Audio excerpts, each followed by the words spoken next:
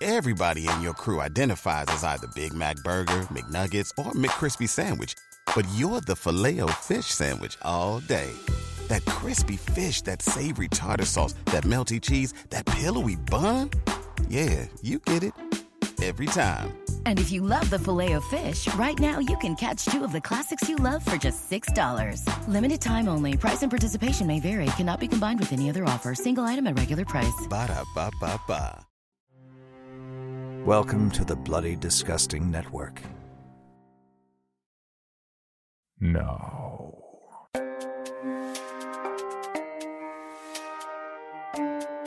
This is Creepy, a podcast dedicated to sharing the most famous, chilling, and disturbing creepypastas and urban legends in the world. Whether these stories truly happened or are simply fabrications is for you to decide. These stories may contain graphic depictions of violence and explicit language. Listener discretion is advised. Creepy presents Christmas Bells Are Ringing. Written by Christo Healy and narrated by Michelle Kane. I close my eyes against the rising headache, squeezing my thumbs against my temples. It's getting harder and harder each day to live with the noise, the endless cacophony of hammers and drills and fucking singing elves. I've begged my husband, downright begged him, to move our home further away from the workshop. But he insists that he needs to be there to oversee the work. He says the elves will get unruly if they're left unsupervised. I believe it, of course. It's not that he's wrong. Oh, no. Those little creatures need to be kept in line. They're a rude, horrible bunch. Oh, it makes me want to scream. Day after day, I bake endless cookies. It's gotten to where the smell of sugar cookies makes me want to vomit. But he asks me to keep them fed, to keep them happy so he can keep them working. We need them, he tells me. So I bring them platter after platter of sugar cookies, ornately decorated by my old calloused hands, my carpal tunnel screaming at me. And those elves don't so much as say thank you.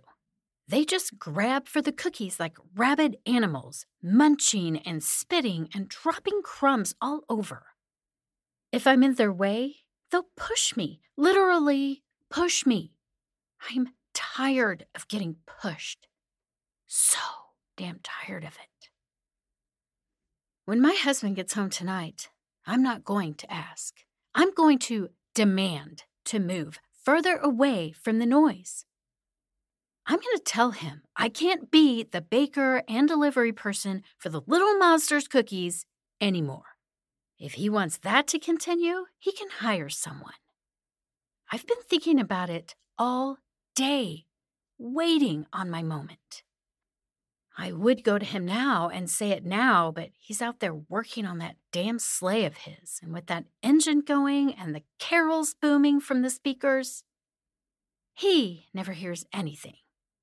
I need him to hear me. After what feels like an eternity, I need to be heard for once. Sometimes I feel like he cares more about those godforsaken deer than he does his own wife. I can't stand those beasts any more than I can stand those elves. They stink and they shit everywhere. They snort and kick. Oh, but they're important, right? They have to deliver the presents. They have to fly the sleigh. All I do is cook and clean and keep everyone happy while trying to deal with the endless fucking noise. Somehow, that makes me less important in my husband's eyes. Go figure. This is a man's world, isn't it? I wonder how those elves can stay so happy all the time. All they do is work, labor, and eat those sickeningly smelling cookies I bring them. Yet they sing and they laugh like their lives are filled with nothing but joy. He says they like working, building things and fixing things. It's in their nature. Unfortunately, so is making an ungodly mess, a terrible racket, and being rude as can be. That isn't his problem, though, is it? I suppose it's not. I keep him fed, too. Sure, he says thank you once in a while and compliments my cooking, but he doesn't lift one of those old fingers to help me clean up afterwards. All I get from him is a single present on Christmas. Something made by those awful elves. I'd rather have nothing. If he ever listened to me, he'd know that. How can anyone listen to anything with that infernal banging and drilling? Why do they always have to sing and cheer and laugh? What could possibly be so funny? Is it me? I certainly feel like a big joke to all of them. I wish the workday would be over and he would just come home to eat his roast beef and potatoes and green beans so I can finally speak to him. The oven dings and I jump out of my skin. I almost scream. Every little sound feels like torment at this stage in the game. I feel like I'm losing it. I pull his roast from the oven and cover it in foil to keep it hot. Then I start on another batch of disgusting cookies. My hands tremble as I mix the ingredients. My eye is beginning to twitch. I just wish the noise would stop. I wish it would ever stop. Even when the workday is over, I continue to hear it. I hear it in my sleep. It never ends. It's torture. The smell of the new batch of cookies makes my stomach lurch.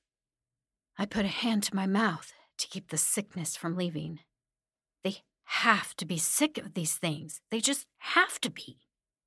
My husband calls the elves creatures of habit.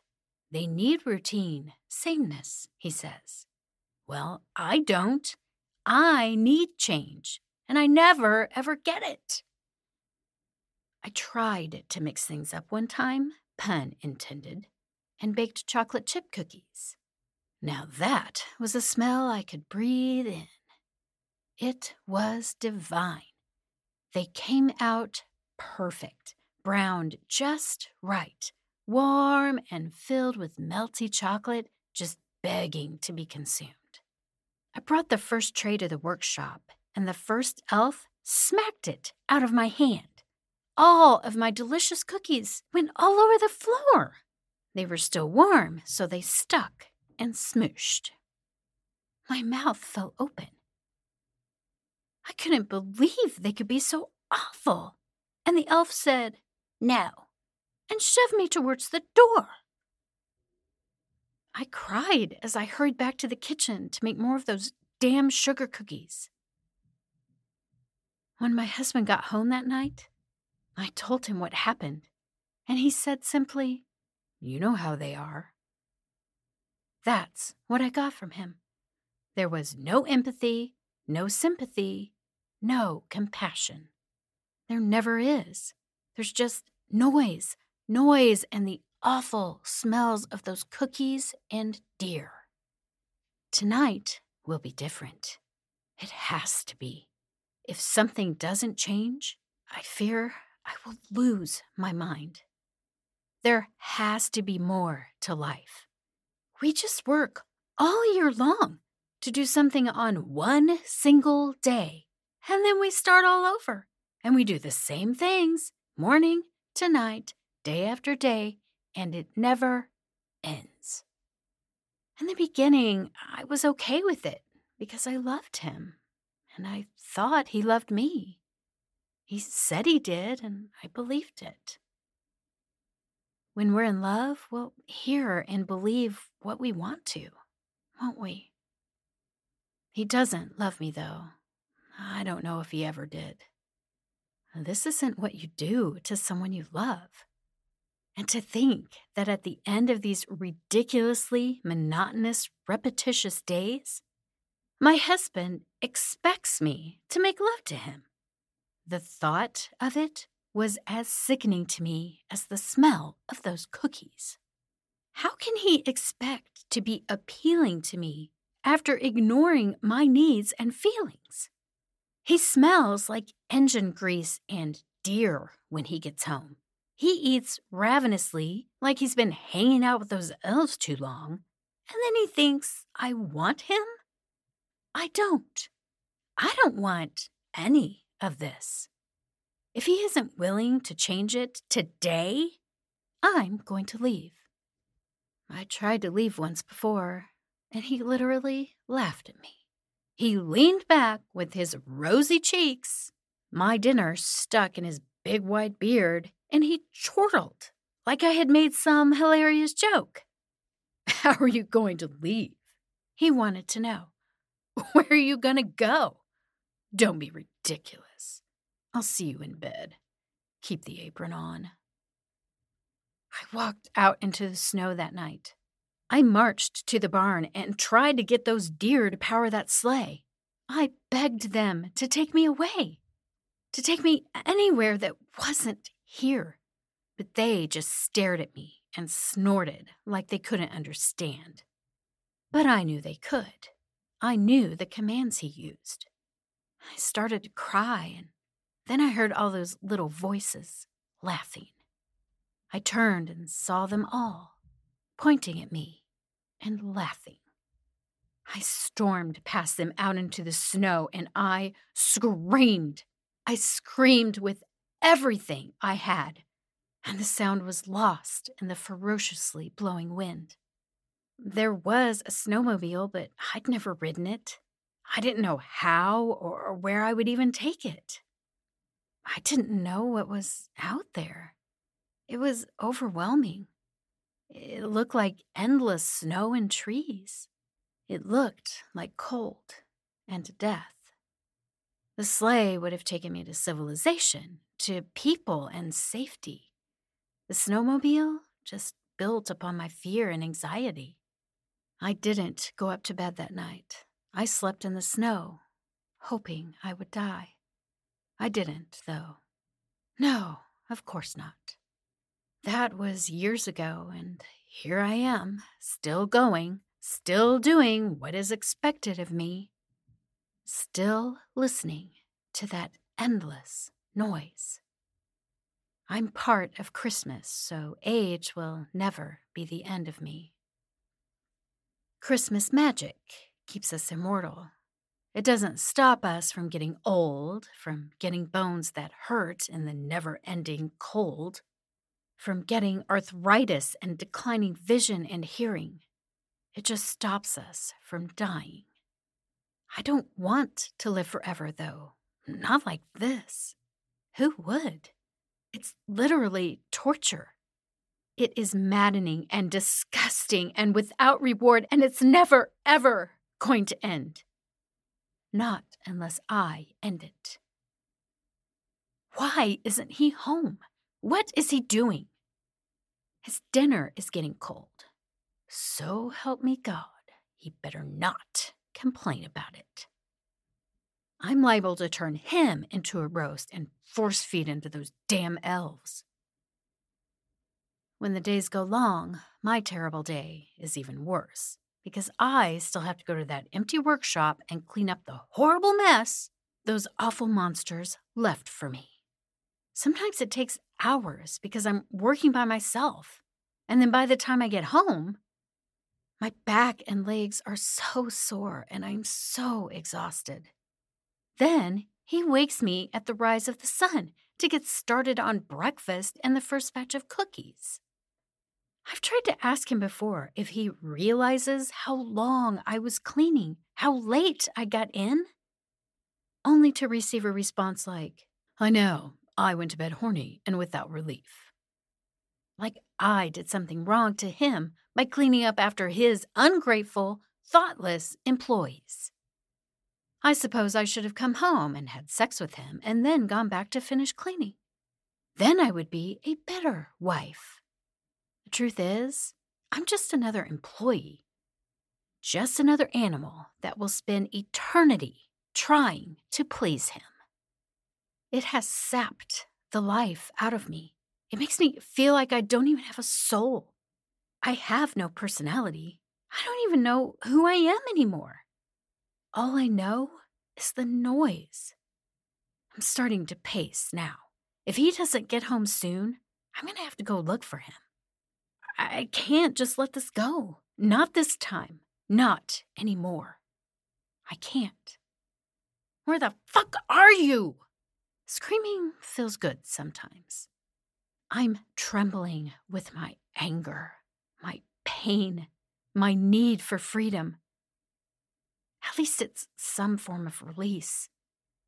Lord knows the times I give in and do go to that man's bed. I don't get any release. My pleasure is not part of the equation. It's not on the agenda. Finally, the door opens and I'm so tense I can't even sigh with relief. The cold wind blows in and doesn't help the already cold food. "You're late," I said as he walked in, tracking mud without a care in the world. Why should he care? He has me to clean it, and he knows I will. If for no other reason than I don't want my home to be filthy. "It's almost Christmas," he says simply, as if that's answer enough. I put his cold dinner in front of him without my usual offer to reheat it for him or cook something else. I need to speak, and I need you to listen, to really hear me. I tell him as he stuffs the icy food into his mouth. I watch the food clinging to that white beard, staining it, and I try not to be sick. "Do you hear me? He just keeps eating. I can't do this. I can't go on like this. I'm serious. I need you to listen. I can't take the noise anymore. If you won't listen to me, then I'm going to leave. Don't ask me how. I'll walk if I have to." He lifts his eyes then, like he's noticing I'm there for the first time. "Maybe you should try the chocolate chip again," he says before returning to his food. That's the final straw. Something in me breaks, and it's irreparable. I walk past him to the counter with an unbelievable sense of calm, and I retrieve the rolling pin I used to make those disgusting cookies every day of my pitiful, useless existence. Then I walk back to his chair where he continues to eat his cold dinner, and I strike him across the back of his head. He chokes and coughs roast beef out onto the table, and I strike him again, and again, and again. He tries to get up, to get away, or maybe to hurt me in return. You've hurt me enough, I think. Then I hit him across the face and watch him fall into the table. And I hit him again. This is the most alive I have felt since I became Mrs. Claus. I cry out and I hit him over and over. His big body slides to the floor, and I just continue hitting him. I look at the terrible mess I've made of the floor, and I say, "I'm not cleaning it." Then I'm laughing. I'm laughing at my own rebelliousness. I'm not going to clean anything tonight. I'm going to be the one making the mess this time. As far as I'm concerned, Christmas ends here. I drop the roller beside my husband's body, and I walk outside into the cold. Tonight, the wind feels good, like the sensual caress of a lover. Tonight is different because I am different. I spy the elves eating over by the snowmobile. When they're not eating cookies, they're eating meat, raw meat that they've hunted for themselves. I cringe in disgust and spit into the snow. Then I walk by them into the barn. I toil with the engine on the incredible magical sleigh. I can feel the reindeer watching me as I do this, and I laugh to myself again. They're walking around, seeming nervous and antsy. Maybe they know what is coming. I hope they do. I hope they're afraid. I'm finally going to be rid of their stench and filth. In moments, the fire has started. I ease my way out of the barn and lock the door as the hay catches and the fire spreads, and the animals inside grow frantic. There will be no trips around the world this year. I snigger myself as I walk away from the burning building. The elves must know that there's something off about me because they stop eating and leave their meal to follow me. They probably think it's something wrong with me, but they're the ones who are wrong. This change in me is exactly right. And once Christmas is destroyed, the magic will be destroyed with it. Then I can lay down and die like everyone else and finally get some rest, some peace. I let those little monsters follow me into their workshop. They are looking at me, more curious than anything. "No more cookies," I say to them. "Close the door." They do as I say and approach me with their little knives, but I'm not afraid. I've never been so unafraid. I smile as I select a drill and a hammer from their work tables. This time, the noise is like music. The little things charge me, and I roar and I smash their skulls with their own hammers. I drill through their eyes and laugh as they stab and bite me. The sound of a hammer on skull is like Christmas bells ringing. I find myself dancing in their blood as I stop any trying to flee for the door and smash them. I pick them up and feed them into their machines, crimson spraying the walls. And finally, they're not laughing or singing. I'm the one laughing and singing because in the end, Mrs. Claus is the grump. I'm the one destroying Christmas. When the massacre is complete, I realize that the magic still isn't dead, and I'm still alive. I exit the blood-soaked workshop and revel in the beautiful quiet. I breathe it in and exhale it slowly. I've waited for this for so long, but I realize it can't end here. Even though Christmas won't be coming this year, not from here anyway, the people still believe. They still have Christmas spirit.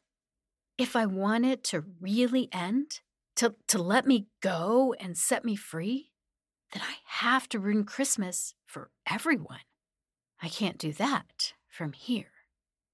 I need to go to a major city, do something big, make an impact. I need to shatter Christmas Day for everyone. Turn it into a day they don't want to celebrate or even remember. The killing isn't done. This is only the beginning. I head back into the house and bundle up for the weather. Once I have on enough layers, I fit snugly into one of Santa's suits, and I even look like the man. I wear his hat, too, but I decide to fill my role, to embrace it and run with it. I use the blood-soaked workshop to create a mask, a grump mask. It fits perfectly. And I laugh again. Then I climb onto that snowmobile and I head out into the world. I should have done this that day years ago when I wanted to leave. I was afraid. I was afraid of the long journey of not making it. But I'm not afraid of anything anymore. I'm a woman on a mission. This time, I have purpose, and I refuse to fail. I was just a woman wanting to be seen, to be heard, to be appreciated and cared for. Now I am a monster. The monster they created, and I am going to turn Christmas to ash. A killer has been born. I am the Grump, and I will make sure the world knows it. As I ride off into the night, the plan begins to formulate in my mind. I find myself laughing again. It's good to finally feel alive. And when this is all finally over, it will be good to finally die. Pulling up to Mickey D's just for drinks? Oh yeah, that's me. Nothing extra, just perfection and a straw. Coming in hot for the coldest cups on the block. Because there are drinks. Then there are drinks from McDonald's. Mix things up with any size lemonade or sweet tea for $1.49. Perfect with our classic fries. Price and participation may vary. Cannot be combined with any other offer. Ba-da-ba-ba-ba.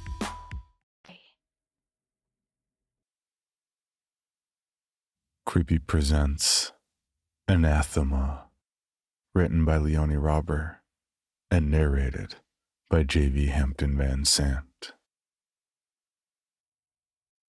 The first thing you lose is a fingernail. You're hunched up in a dining chair, a slice of chocolate cake on the wooden table before you, next to a half-empty glass of sparkling champagne. A cork pops as Paul yanks it out of another bottle. White foam overflows, pours over your coworker's hand, spills onto the light gray tiles of your living room. Paul looks up, making a funny face, and everyone around the table laughs. Except you.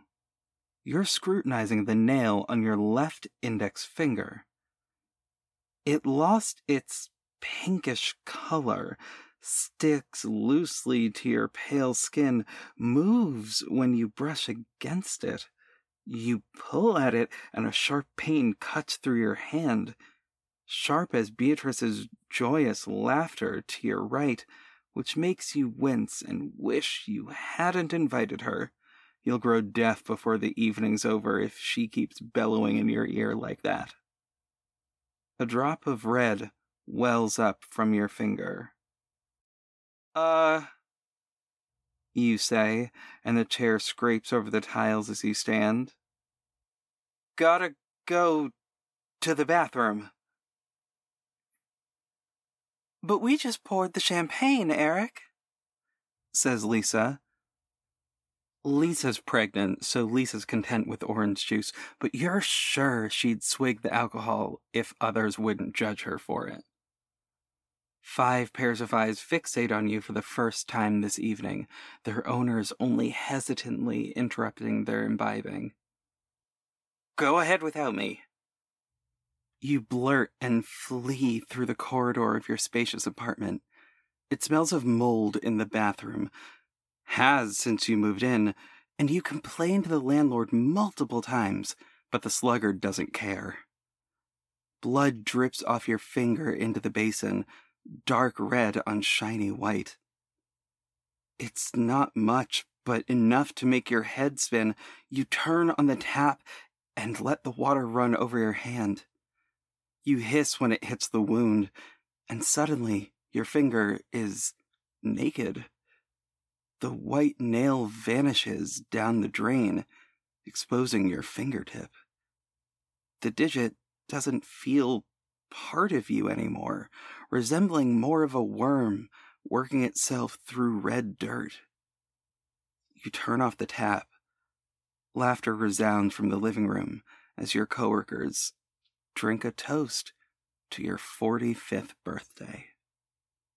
The second thing you lose is a tooth. Your mother is babbling on and on, But you don't listen. You always dismissed her endeavors to reach out as gossip. She never had anything substantial to say, and today can't be any different. You're sitting in the living room, which you spent hours cleaning after everyone left, thinking the party hadn't been worth it. They only cared about getting drunk on your liquor anyway. Which you should have expected. They aren't good for much else. You say, taking another bite of cake. Leftovers, though still acceptable, tasted too chocolatey, yesterday as well as today. The cake was the cheapest the confectionery had, and it shows, you think. Your mother certainly doesn't mind. She chews her second slice intently, gaze trained on the plate. And, well, now she's dead. She shakes her head. We've been friends since I had you, can you believe it? She attempts a smile, and you would have noticed her eyes glistening had you paid her any mind. You say. This is why your father died, you think. He was a quiet man, like you, and probably couldn't wait to get away from her either. But it's been an hour, and soon you can tell her it was great catching up, and walk her to her car, the whole affair of your birthday finally over. You take another bite, and frown when one of the fork's tines brushes a molar, driving a stinging pain through your right cheek. Are you all right, honey? Your mother doesn't get an answer. The cake is delicious, she says. Did you make it yourself? You say, and wince when it tastes metallic. I didn't know you could bake. You say, swallow and touch the molar with the finger. It's loose, reminding you of when you were 5 and discovered your front tooth wobbled when pressed against. Eric? Your mother asks. I'll be back. You stammer, and the chair topples as you stand. You scurry to the bathroom, nearly trip over your feet, slam the door behind you. Red in the basin again when you spit out. Red on white, chocolate crumbs intermingled. Red dripping down your drain. You open your mouth wide, look at your teeth in the mirror. A beating pulse hammers against your temples as you take the molar between 2 fingers and pull. A small jerk, and you're holding it in your hand. Blood gushes out of the hole, makes you dizzy. You spit out more red. Your fist trembles, but you force your fingers open. The tooth's crown extends to 3 strong roots, and blood clings to them. But underneath the red, you find sturdy white material. A healthy molar, belonging in your mouth rather than in your palm. Eric? Your mother, knocking. Can't she leave you alone for 1 second? What's going on? You spit again, wipe your mouth, clean the basin, and put the tooth in the cabinet. A shaky breath in, a shaky breath out. Eric? You roll your eyes in the mirror, a weak attempt, and a leave to get rid of your mother. Tuesday arrived, and you have to work again. You're an accountant, a job usually described as boring, but you disagree. It's the worst job a person could have. It's numbers and calculating, and books and finances, and keeping track of other people's money.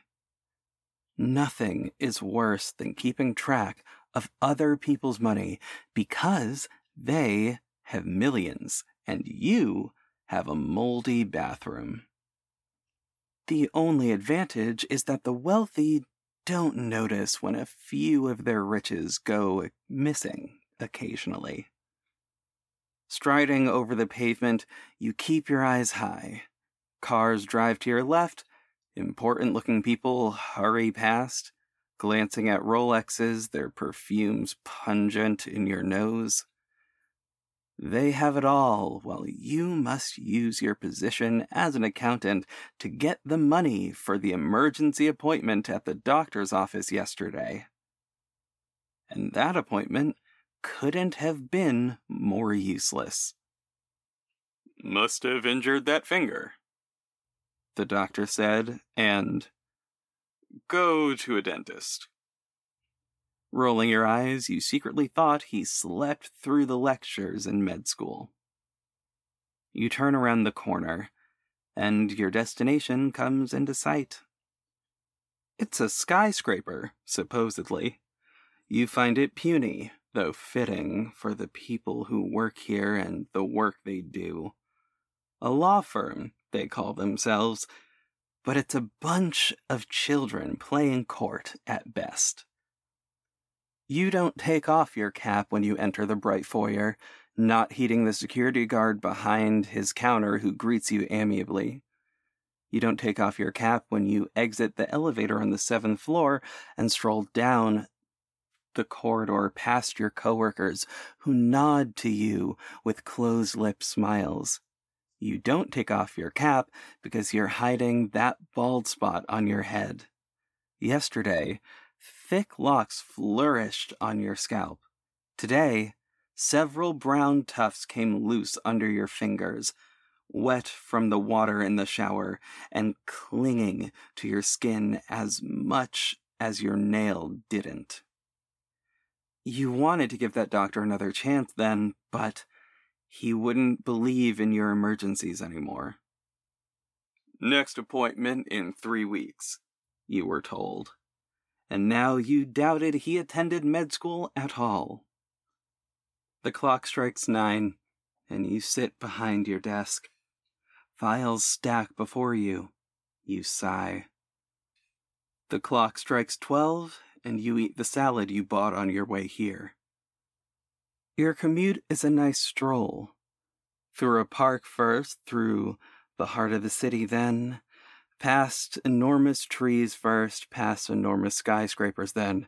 But you don't see all this.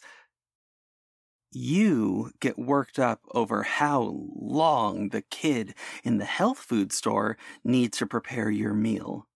Every time you have to snap at him for his laziness. You chew. The salad tastes bland, but you don't want to end up like all the other fat old men, so you swallow.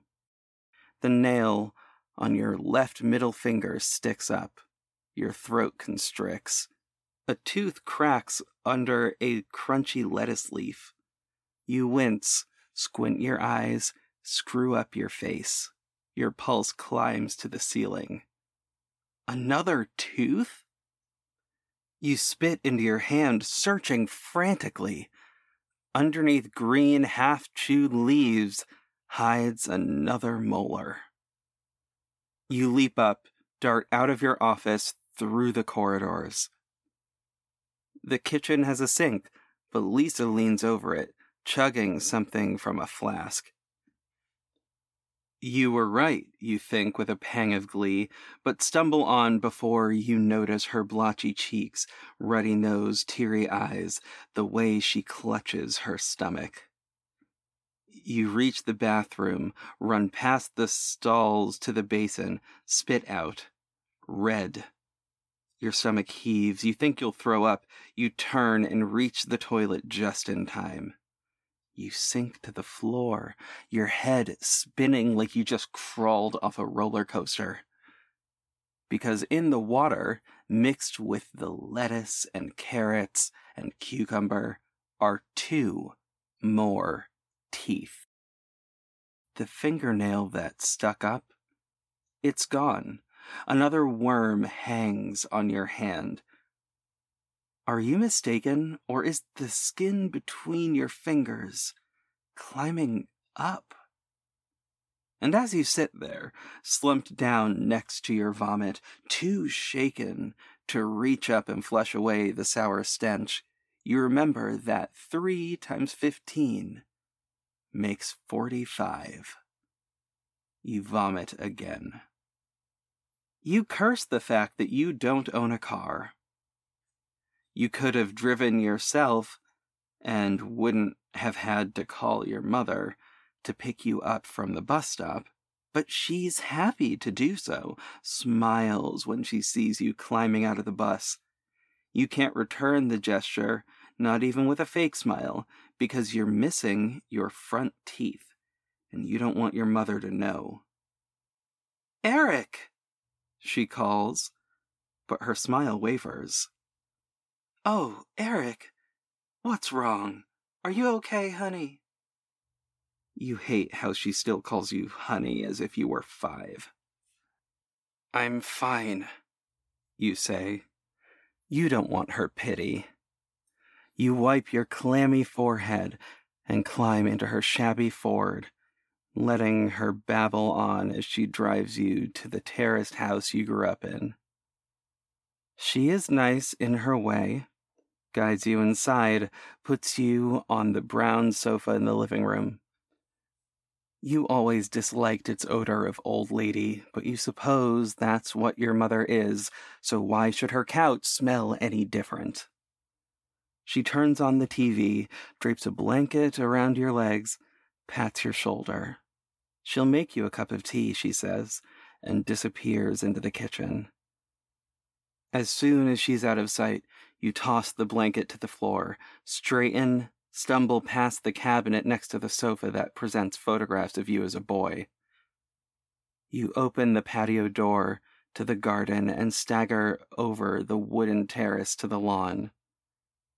The grass appears yellowish, a carpet interwoven with weeds. No bed of flowers, but your mother never had a green thumb. The gap in the fence is still there, concealed behind the ancient cherry tree. Its leaves are turning brown now, but in summer it bestows many a delicacy. You duck under its branches and enter the pathway into the woods of your childhood home. And so you come to me. You have trouble finding my house again because last time you were 15. But I make it easy for you and move my little cabin so you can practically stumble onto my porch. You see me sitting on the porch knitting. Your eyes wander over me, my figure, which makes you glad you're forcing yourself to eat salad. My crimson dress. You think it looks like I knitted it myself, and I did, though a spell simplified the process. Your gaze drifts over my cabin, the wooden construction overgrown with moss and fungi, a bird's nest occupying my chimney. It's September and too late for birds to lay eggs, but my house never cared for the seasons, so the animals don't either. A cat purrs on the chair next to me, bathing in the flecks of sunlight the branches allow to pass through. Suddenly, you're grateful for your moldy bathroom. You approach, rubbing your hands, your steps rustling through the dried leaves on the forest ground. I don't look up, let you sweat, let you struggle for words. You clear your throat. "Excuse me," you say, and those might be the politest words you've uttered in your fleeting lifetime. "Unpleasant, isn't it, to see ruined what you hold dear?" I say. Your eyes bulge. "What are you doing to me?" There's a lisp in your words, resembling a geriatric without dentures. I regard you. The slim body, the unhealthy posture, the too large nose. "I'm keeping the promise that I gave you 30 years ago." "What?" You start, but a sharp cough interrupts your lies of innocence. You retch, your second-to-last tooth detaches. You spit it into your hand, gape as if you haven't grown used to losing body parts yet. "What does that mean?" you gasp. I don't move a muscle. Watch you fidget under my stare. Only one more tooth to lose. And then you'll turn into a frog. You choke. Why? Toads are ugly, I say, only half in jest. You didn't know what a snotty brat you were then, just as you don't know what a snotty brat you still are. And I think you'd make an especially ugly one. I was 15. And now you're 3 times that age. Please, you say. I'm sorry I broke some of your things. You don't have to do this. Broke some of my things? I don't have to do anything, I say. Then don't. Just stop. Why would I say. I like frogs. I jerk my chin to the left, pointing at my front door that's ajar. You step right and take in the interior of my house. It's but one room, one bed with soft blankets, one table with drying herbs, one cabinet with vials of dark fluids, flagons of reddish plants, bottles holding gray paste. You don't know what it all does, and you should be glad you don't. One terrarium. It occupies too much space on the floor, but it's still too small for all the frogs. You gasp when you discover the lively creatures hopping all over each other, trying to escape. Stop. Your voice almost gives in. I'll do anything. And what is that? I say. What could anyone want from you? You throw your webbed fingers in the air. I'm good at my job. That law firm needs me, and I haven't seen the world yet. I haven't. No. Tell me not what you haven't done, but what you will do. You open your mouth, inhale, but that last tooth of yours, a lone survivor in a geriatric's mouth, wobbles. Your eyes trail as it descends onto the forest soil. And now you feel it, my magic surging through your body, reshaping your bones and twisting your cells. You double over. It's too late, you realize. And it's that realization that's worse than any physical pain I caused you. You're subject to me. You're helpless. You're nothing. Looking up, you wheeze, your hand clasping your throat, your eyes bloodshot, accusing. I wait. You blink and vanish. Your clothes tumble to the ground, a messy pile. I lean forward, and the pile moves. A green hand appears, and you crawl out from underneath your brown shirt. Your mouth is wide, your eyes protrude. You have holes for a nose. Rabbit, you say, fighting free from the fabric, trying to hop away. A wave of my hand, and you freeze. I stand, stretch my back, and pluck you from the air. Huh, I say. You're a pretty one. Rabbit, you say. I grin and put you with the other snotty brats. For even more from Creepy, including how to submit your own story for consideration, please visit creepypod.com. You can also follow us at CreepyPod on social media and YouTube. All stories told on this podcast are used under license and may not be rebroadcast or distributed without the express prior written consent of the story's author. Please contact us at creepypod@gmail.com for further information on obtaining the rights necessary to rebroadcast or distribute a particular story.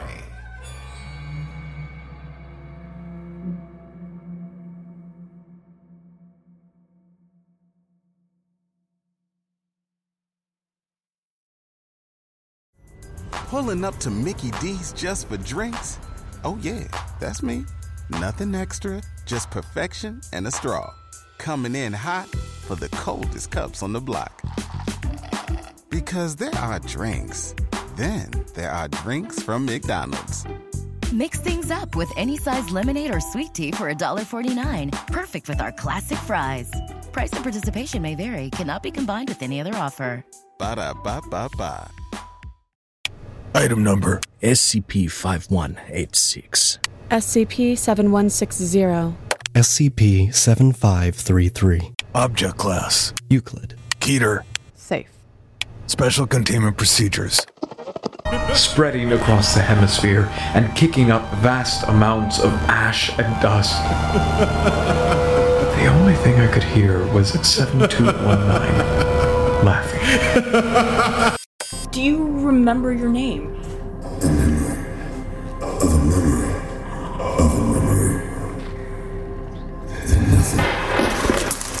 Heartland Counseling. Appointment update. I feel them again. Heartland Counseling. Appointment update. They're in my ears! Heartland Counseling. Appointment update. Nobody understands! SCP Archives is a weekly fiction podcast. Each episode, we dive into the strange, the unknown, and the... Find us on Apple Podcasts, Spotify, or at scparchives.com.